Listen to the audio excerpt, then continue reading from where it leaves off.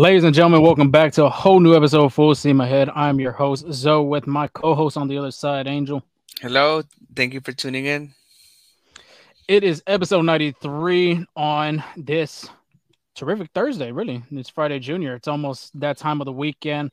Astros have an off day, and what a road trip it was for these guys. The Astros did a fantastic job on the road against really high competitive baseball teams, two of the hottest teams in the National League and the American League.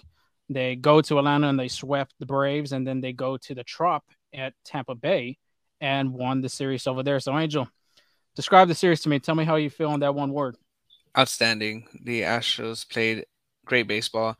They they won the series against the number one team in baseball, and they look good.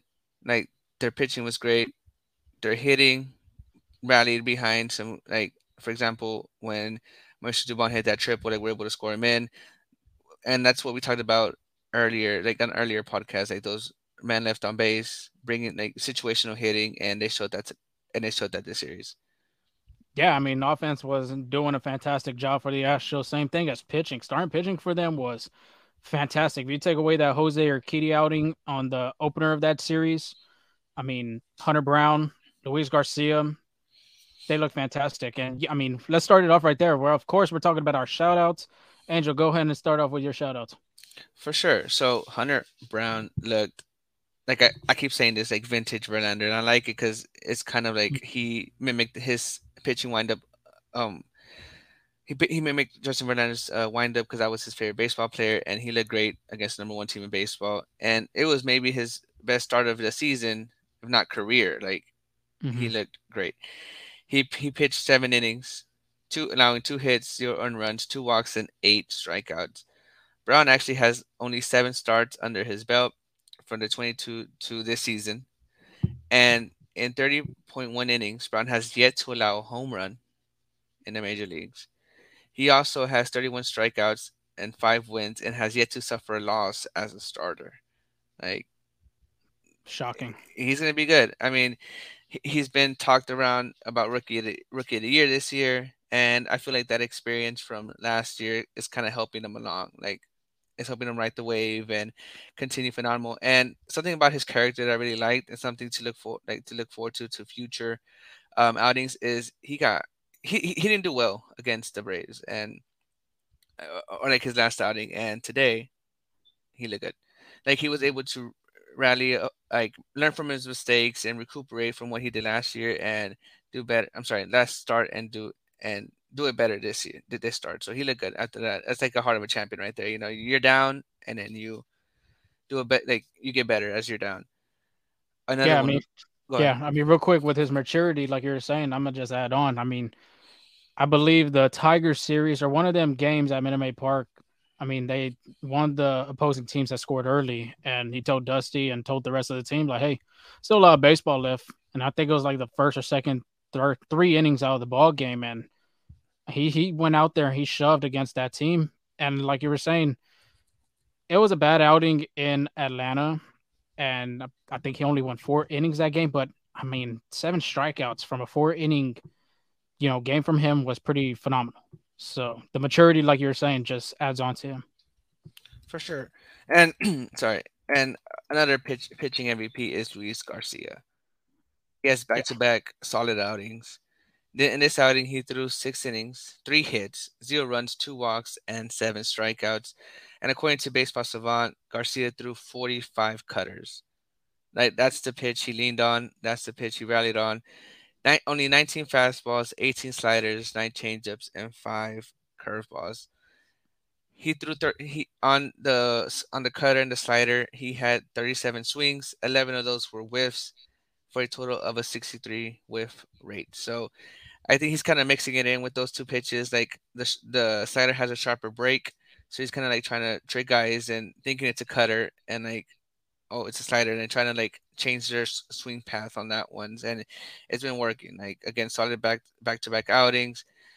After he allowed 5 runs, Maldi said, we saw good things, and like it wasn't the start he wanted, but there was things, positives on after that, and we're seeing those positives now. And what really catches my eye is the 45 cutters.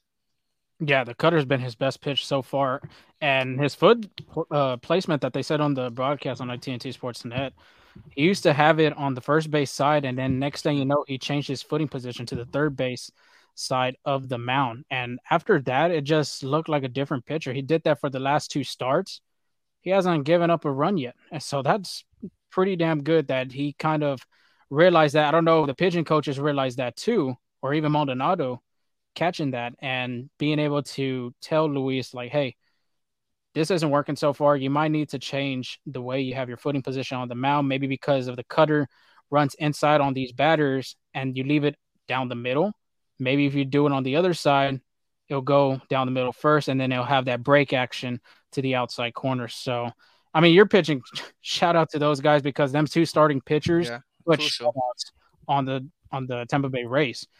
Offensive, Yeah, on the other hand, if you wanted to add on real quick, yeah, especially because everybody hyped the Rays as they should, right? They started 20-3 before they met the Astros, and they had a 14 game winning streak at home, and they had a 22 straight home run, uh, 22 straight games with a home consecutively. run.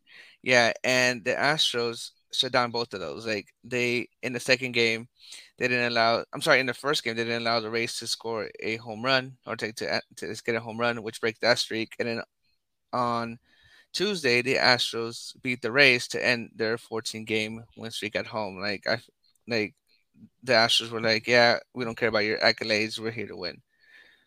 Yeah, and they just showed you right there too. They played great against tough competition. They won two out of three against the Blue Jays. They swept the Braves, and then they took two out of three over there at the Trop at Tampa Bay, Florida. Moving on to the offensive shoutouts, and the first shout out goes to the Mauricio Dubons. The Dubon fan clubs over there, this man's on a mission, extending his hitting streak to 20 games. And even Chandler Rome had tweeted out that Dubon had joined 14 other Astros to have a 20 game hitting streak. And you're going to like these names that he has displayed on there. And there's one being Moises Alou, another being Cesar Cedena, Tony Usibo, and Lance Berkman. Them are four great Astros players that played in Houston. Moises Alou, of course, was a great contact hitter. Cesar Cedeno as well. Lance Bergman, of course, he had contact and power.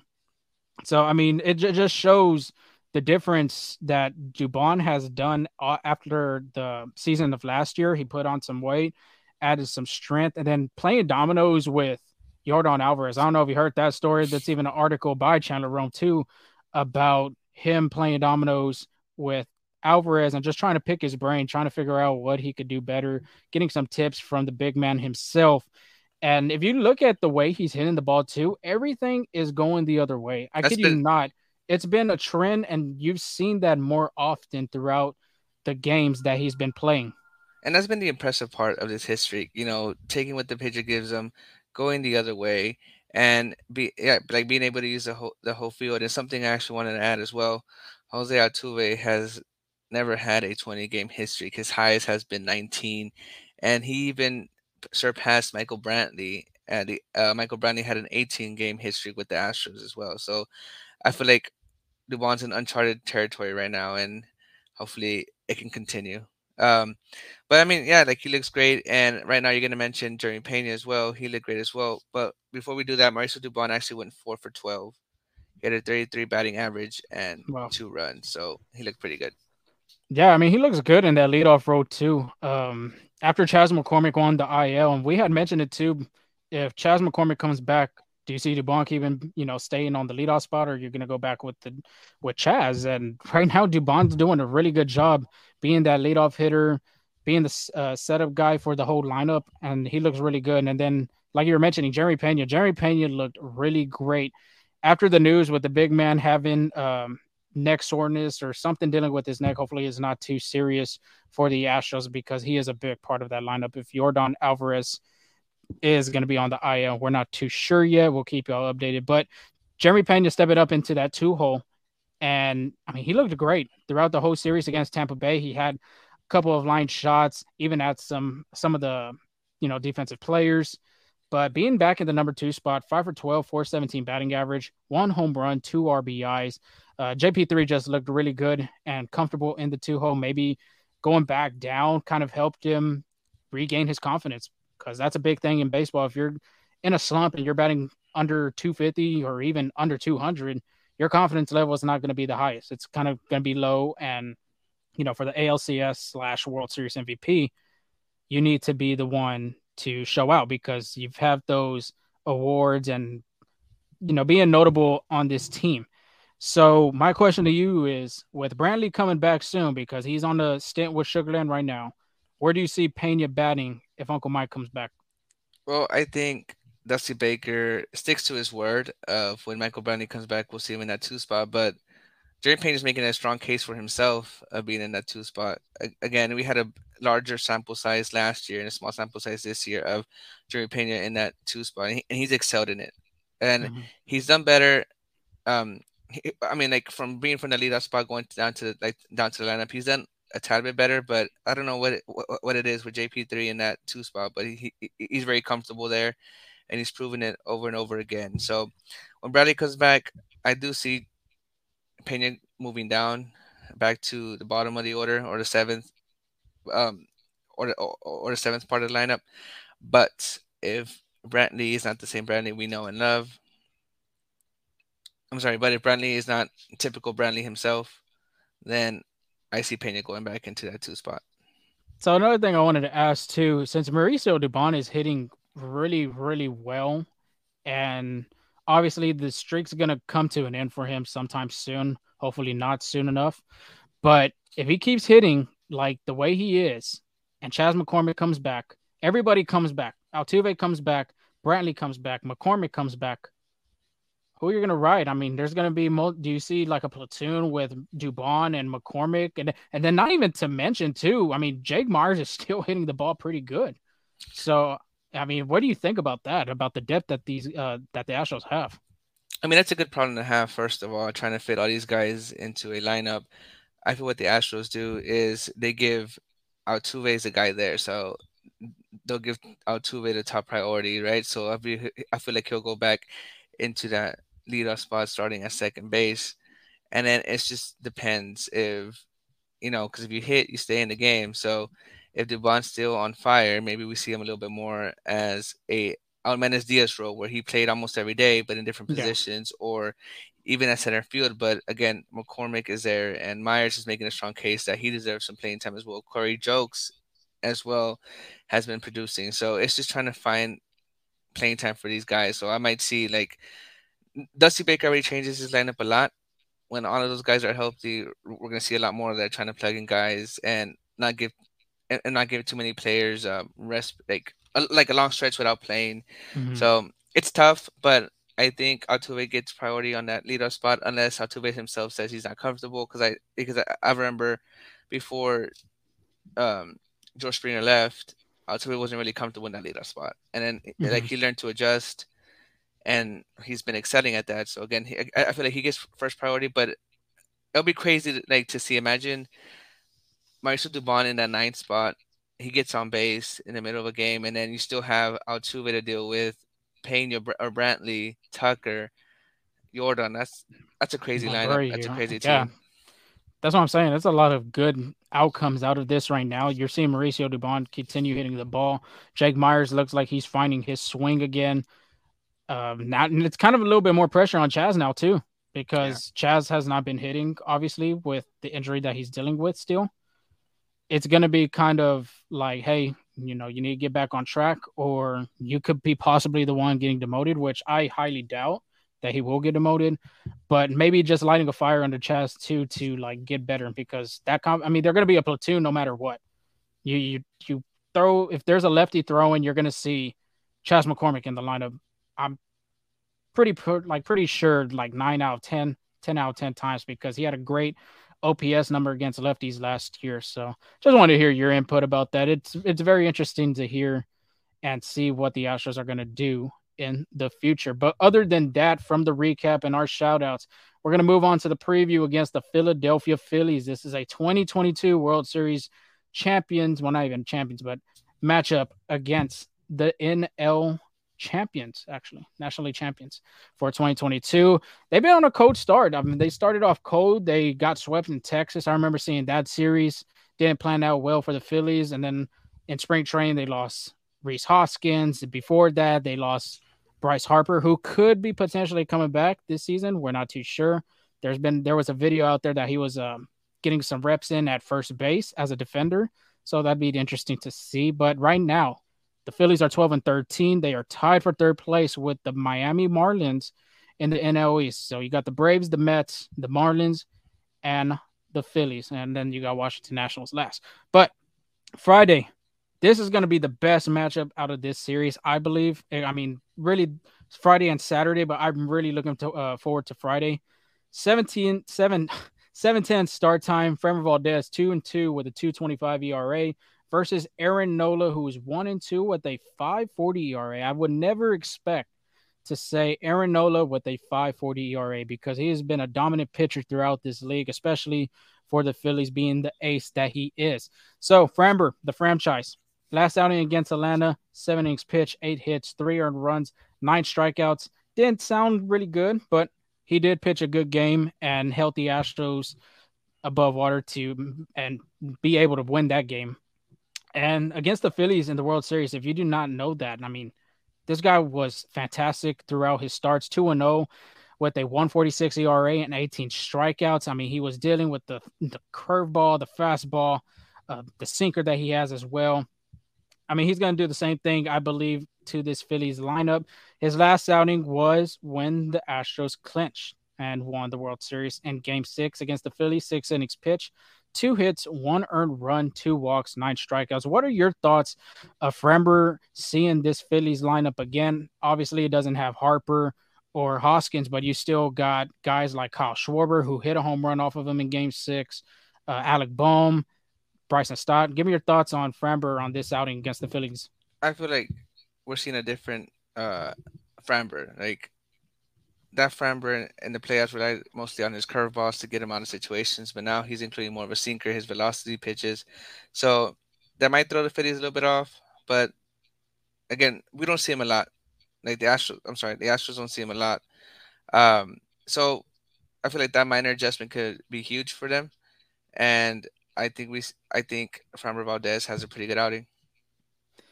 Yeah, and you could just hopefully the Astros do and have a good outing against these Phillies because I mean the Phillies are still a good team no matter what if Harper and Hoskins are out of the game with injuries. But moving on to Aaron Nola, last outing versus Colorado, 7 innings pitch, 4 hits, 3 earned runs, 3 walks, 3 strikeouts. His strikeout rate has dropped compared to last year. Oh wow. 2022, he had a 29.1 strikeout rate.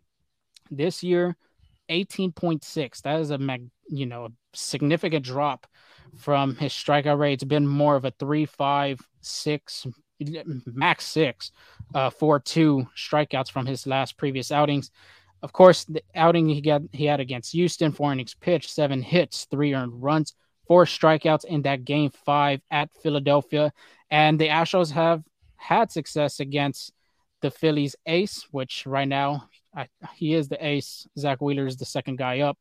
0-2 with an 8.64 ERA and only 9 strikeouts. And you combine them 2 starts, he has pitched 8 and a third, giving up 8 earned runs. So the Astros and that lineup have seen enough from Aaron Nola. Maybe he has changed some things from the past of the World Series, but maybe the Astros continue hitting like they've been doing since Tampa Bay to the Atlanta to Toronto series. And the other thing too with him, one of his top 3 best pitches this year has not been working out for him like he had wished it would have. Opponent batting average against his sinker last year was a 178. This year in 2023, hitters are hitting off that sinker with 429 batting average. So the batters are looking at that pretty damn good and are making adjustments from the past years to this year's now. Yeah, So he's not fooling anybody. it's not at all. Opponent's batting average too, since we're on that topic, 2022 batters had a 219 average against him, and this year 271. So right now, I don't know if Aaron Nola is like Jose Abreu, is a slow starter in the beginning of the season, or just right now, mechanics, pitching location is just not where he wants to be at the moment. Then we got Saturday, the second best matchup out of this series. You're going to see, and it's a 4:10 start time. Christian Javier is 2-0 with 3.21 ERA versus Zach Wheeler, who had pitched in Game 6 of that World Series. 2-1, 4.73 ERA. Let's go with Zach Wheeler first. I mean, his last outing versus Colorado, 6 innings pitched, 3 hits, 3 earned runs, 3 walks, 11 strikeouts. He has given up at least 1 earned run in every start, and he has started 5 games this season. Last outing against Houston, 5 1/3, 3 hits, 2 earned runs, 1 walk, 5 strikeouts. So the thing with Zach Wheeler, and it's no secret that everybody should know that this guy has a great fastball. It's a great rising fastball that tries to punch these hitters out anytime, any day of the place. 95 to 98 miles per hour is where it averages. And right now, so far this season, it's his number one go to pitch when the batter has 2 strikes. He has 16 strikeouts out of that pitch from this season. So, with Tucker being a high rising fastball kind of guy, Altuve, of course, is not in the lineup, but he loves the high fastball. Alvarez, hopefully, if we get to see him in action this series, he likes the high fastball. I mean, who do you think is going to be a key matchup on this with the Astros lineup?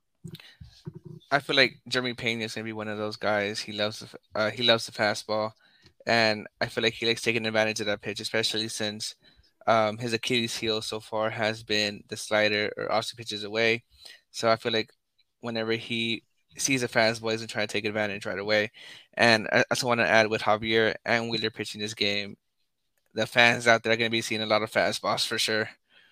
Yeah, I mean, both pitchers have great fastballs.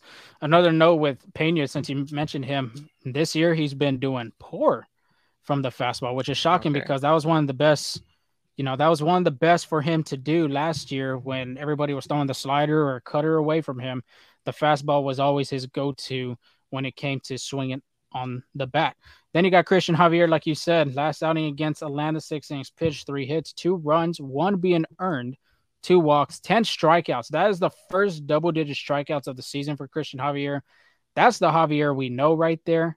And I think the Phillies already know about Christian Javier as well because he pitched a game 5 of that combined no hitter at Philadelphia at the Brotherly Love. 6 innings pitched, no hits, no earned runs, 2 walks, 9 strikeouts.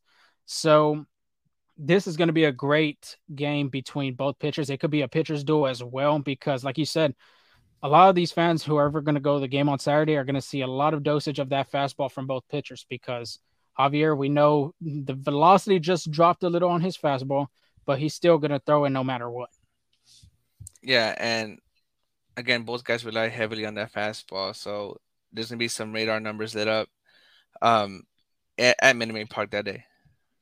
Yeah, and then we're going to move on to Sunday, and that is an ESPN game. I forgot to mention on Friday's matchup, that is on Apple TV. So if you do not have Apple TV, they still have that offer, I believe.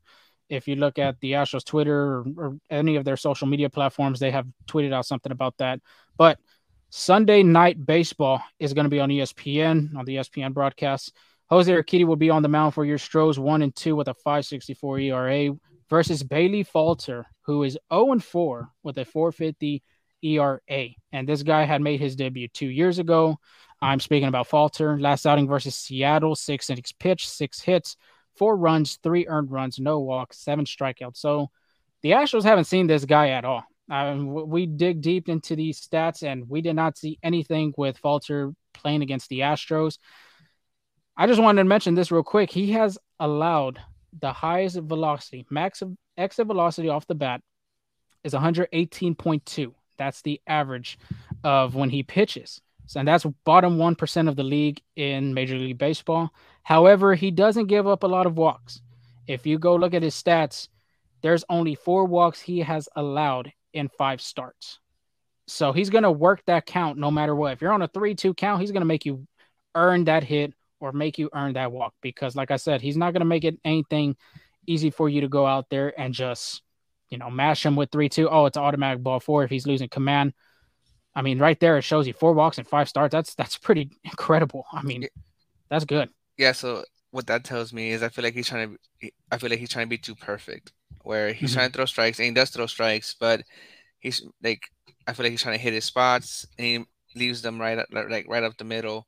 So it's just like a work in progress. Like he's throwing strikes, but he's leaving them right there where hitters can do damage, and that explains the high exit velocity because he's trying to again be perfect, pitch that fine line that is that strike zone, and he's just missing.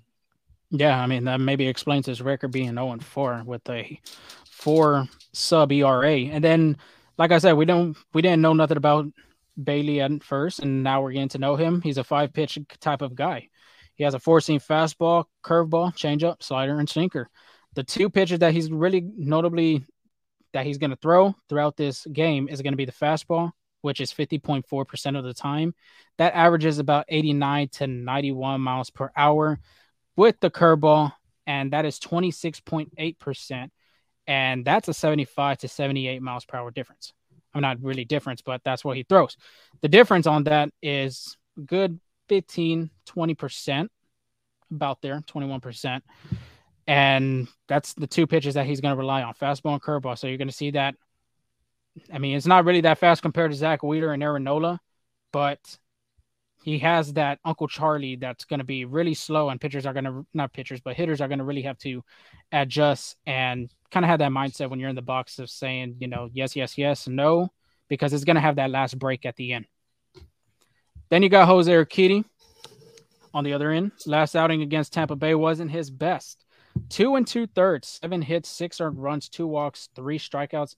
That is that's probably one of the most horrific performances he has done this season, but it just doesn't get better after that. Last two starts combined from the Tampa Bay, not the Tampa Bay and the Toronto series, 7 innings pitched, 14 hits, 10 earned runs, 4 walks, 7 strikeouts. That is not the best if you're an Astros fan. You want to hear about the sub line against with Jose Urquidy, but there's some good news on this end. Last outing against the Philadelphia Phillies, if you remember that, I believe it was game 4 that Lance McCullers Jr. just did not have his stuff, and it went to a bullpen game. Well, Urquidy was a part of that game, being in as a reliever. 3 innings pitched, 1 hit, 0 earned runs, 1 walk, 4 strikeouts. So I read you the stats right there, Angel. Last two outings wasn't him.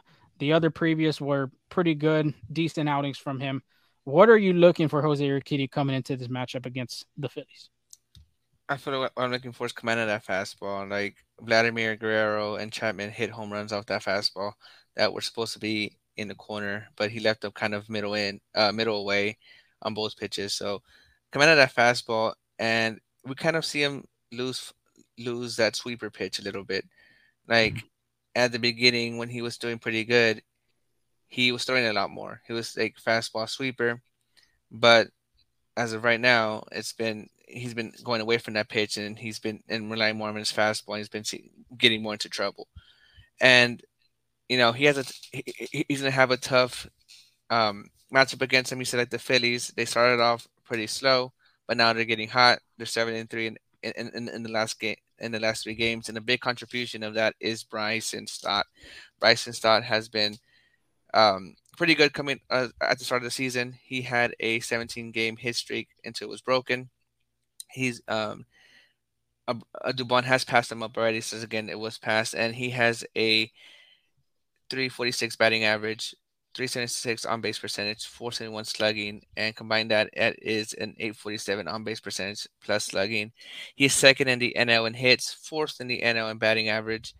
Now he has cooled off in the last 7 games. He was 7 for 28, about 250, but hitting 250 in the major leagues is still pretty good. I'll get you paid. Um, Mm-hmm. he has 1 home run, 3 RBIs, 4 walks, and 5 strikeouts. So again, he's been pretty good for them, and a big contributor of why the Phillies were able to turn it around. Now, someone we're familiar with his time in the Angels, Brandon Marsh. I'm sure that name rings familiar to Astros fans. He's been pretty good as well. He's batting 342, 435 on base percentage, 703 slugging, which is pretty impressive. And he leads the NL in OPS and in triples. So he's relying on that speed. Um, any gap where you can stretch it out for a triple, any infield hit, slow roller, the infield better be moving pretty quickly because he's flying down that base path. And even though they don't have Bryce Harper or Rice Hoskins, like they're stepping up and they're leading this team into that, you know, into them battling for that NLE spot. And I mean, they're gonna come to play. I'm sure they're a little bit upset after losing that World Series matchup to us. So they are gonna come firing. They are going to try to win this series, and they're gonna give it all their all. But moving on from that, it's time for offensive pitching MVPs and our hot takes for this series. Mine, I only got one. We did see a Breggy bomb, but We did. Jokes was 2 for 12. He did get an RBI the second game, but the first and the last game of that series, he had an 0 for 4. Brian Abreu, I don't recall him coming in to any of the games, unless I am wrong, unless you got something Nah, else. he didn't. He didn't Yeah. come. So Possibly he could have came to that first game. I'm not too 100% sure, but yeah, I don't think I saw him. yeah. So he didn't show up at all. I mean, I I think he deserved the rest. I think he had pitched 3 straight games Yeah, prior to back to that. back saves in Atlanta. Yeah. So that was a foreseen rest days that I didn't expect.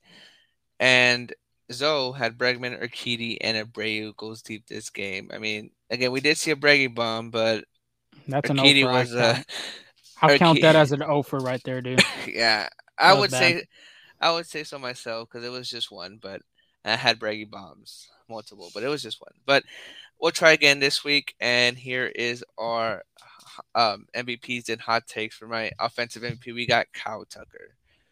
He's back Hmm. home, right? I think he likes sitting at home, especially with that Crawford box with that short porch in right field. So I think he makes his King's Corner be known. I say Javier rallies from his great start from that and brings out another good start. And my hot take is Javier has a repeat double-digit strikeout game against the Phillies. I like it. I like it. I think Christian Javier deserves to get another repeat of them double digit strikeout games. But my pitching MVP is going to go to the franchise. I read you the stats earlier in the show that he's 2-0 with a 1 something ERA against these guys. I mean, obviously, Philly got a left handed lineup pretty good. Bryson Stott's one of them, Kyle Schwarber's the other, Brandon Marsh. I mean, two of them are the hottest hitters that we just talked about. Kyle Schwarber, of course, everybody knows the swing that he displays. I mean, the power he shows as well. So I think Framber's going to go out there and shove again, possibly going 3-0 against the Phillies. Then I got Jerry Pena.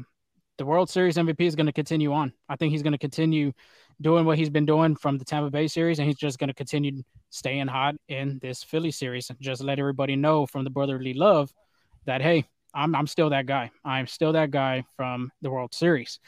And the hot take, since we're talking about Jeremy Pena, we're going to see probably a called jalapeno popper coming into the Crawford boxes. So I think Jeremy Pena will get one into those Crawford boxes, possibly the train tracks. Maybe have the ball visit Bobby Dynamite up there with the train. But I mean, I like my hot take. I like my chances this week. I mean, the last series I went 0 for 3. You went 1 for 3. I think both of our offensive pitching MVP and hot takes, it looks pretty good for this weekend. Yeah, I feel like we need to start writing them down and see who has the most I was MVPs thinking and hot about it. takes like That's what I was at the thinking end of the about doing season. a record, but I completely like, man, we'd have to go and hear each episode just to figure out Not really. what's We the just look at record. our drafts. Oh, that too. Yeah, that's true. That helps out. For sure. But it wouldn't be full steam ahead without giving you around the league. And we talked about last week how the Pirates have been on fire. They had a strong start. They were a surprising team, and now they signed their guy. Brian Reynolds is staying put in Pittsburgh. He signed a new contract through 2030 with the club and an option for 231. It was, in my opinion, a friendly deal. I think it was eight Yeah, years, $108 million. If I'm mistaken, around that area. around there. So I think Brian Reynolds could have gotten a lot more somewhere else. But if he's happy there, that makes it work. Like, what do you think about this deal? I agree with you. I think it was a team friendly deal on his part. I didn't expect him to continue on after asking them like I want out. And then I mean that's yeah, I agree. It's a team friendly deal. He's a 2-time, 3-time All Star. for the Pirates now. He was one of the biggest guys on the trade deadline too, and even from the trade deadline into spring training to the winter meetings. And the Pirates just stayed put, and Brian Reynolds, I guess, had enough of it and just say, okay, well, pay me what I want. And sure enough, I mean, both. I think it was a win on the Pittsburgh Pirates side, and Brian Reynolds a loss because, like you said, I think he could have got paid somewhere else because I th- he's a really good player. I mean, he's a 5 tool kind of guy. I think their hot start had a really contributed to him signing with the Pirates because again, as we know, the Pirates are in a rebuilding mode, and I feel like he just got frustrated with losing. But now this hot start, like he's seeing what the Pirates are doing, like what Pittsburgh's doing. He's seeing the additions they got, like what they're trying to do to get better and to win. So I think he's trying to see it through, and maybe even win a championship with them in Pittsburgh. But we'll see how it works out for that. So, question, real quick, before we move on to the next one, do you think Andrew McCutchen could have had a difference in this when it came to negotiations and talking about getting an extension? Because if you remember, he won an MVP over there with Pittsburgh. I'm talking about McCutchen. He won an MVP with them. He went to the playoffs as well. And then after the whole good days of Pittsburgh, and then it went to transitioning to bad days. They weren't winning any more games. They were losing more than anything else. And I want to be really correct about this, which I'm not 100% sure if he signed a new contract when they were doing good in them days with like 2012, 2013 with Russell Martin and all these other guys. I mean, do you think he could have been a big difference factor for Brian Reynolds to stay in Pittsburgh? It could be. I mean, but I feel like McCutchen would be like, get your bag wherever you can. Like it doesn't matter. Like it doesn't necessarily have to be in Pittsburgh. I mean, it could be just having that veteran presence, someone to talk to about these things, someone who's been through those things as well, like of signing an extension or trying to get a trade going or like even being traded. Like having his input could have been a big factor. But I feel like McCutchen's like go get your bag wherever you need to. Like more about the player instead of the franchise. But moving on, Robbie Ray like a stunning and hurtful news for Mariners fans that Robbie Ray is out for the season. Mariners starting pitcher is out for the 2003 season due to a flexor tendon repair. That's a huge hit because I mean he hasn't been great, but we know what his potential is. We know what his ceiling is, and he's like there's a reason why the Mariners signed him to that large contract is because of what he's done, and he's been a good quality starter. He was off to a slow start, but I mean that's still a big hit because now the Mariners are relying on Luis Castillo and Drew Gilbert as well. And now like they lost their third guy, so that's a huge I hit don't for think it's Drew Gilbert, Logan Gilbert. You Logan mean Gilbert. Sorry, Drew I was Gilbert's with the I Astros, was thinking which of yeah, he has been doing good in Asheville. If you haven't seen the highlights on either Astros Twitter or even on our account, I mean, he had 2 home runs in one night. Then the next day he had a base clearing triple. So yeah, yeah. Sorry Logan about Gilbert. that, Logan Gilbert. There you go. So I feel like it's just those two guys now, and the Mariners are already off to a slow start. That's been a surprising start as well because everybody I feel like MLB like experts of Major League Baseball had the Mariners winning the division, and with this slow start, they're falling a little bit more behind. They're gonna have to have a big push mid-year or rely on one of the top teams, either the Rangers or the Astros, to have a slump for them to come back and probably take the division. Like again, it's still early on. There's plenty of baseball left, but I feel like that slow start kind of hurts the Mariners, and now the loss of Robbie Ray is another huge hit for them. Now, Major League Players of the Week have been announced. Max Muncy and Adolis Garcia, two names I don't think you would expect to be MLB Players of the Week, but they've been hot. Like Adolis Garcia, I believe, had 8 RBIs in one game, and Max Muncy has been tearing the ball, like the cover off the ball for the Dodgers, and has contributed to their wins. Because I don't think the Dodgers look like I don't think people are afraid of the Dodgers anymore, and Mm-mm. Max Muncy has been crucial to them winning some like 1-2 run games and stepping up especially since they lost Gavin Lux. He's been stepping up for them as well. And I don't know if you saw this, but I think everybody knows Fernando Tatis is back. All right, Mm-hmm. and he went into Chicago, and Chicago, especially the Cubs, are very dedicated to their team, and they let you hear it. All right, so while Tatis was playing right in field, there was the Chicago Cubs fans were heckling him and like starting a chant saying he's on steroids, and Tatis decided to embrace it and started dancing to their chants. Like, what do you think about that? I think it's good for baseball. I mean, there's some people that are not gonna like it, but at the same time too, if fans want to continue on saying, these cheaters and steroids and all this stuff, that ain't gonna hurt the players' mindset. That ain't gonna hurt them. They already did, and they put their statement out there. They went to the media, went on, on national television or even in their local television broadcasts and apologized for what they did. So it's like you move on. It's a new day for you. It's a new start and a new beginning for you and your career. And Tatis just like you said, he embraced it. He just danced off of it. Let the kids play. That's basically what I gotta say about that. Yeah, and again, people are criticizing him about that, right? About him dancing to those chants, but I kind of, I think that kind of tells you, like, I feel like that's a good example to kids as well.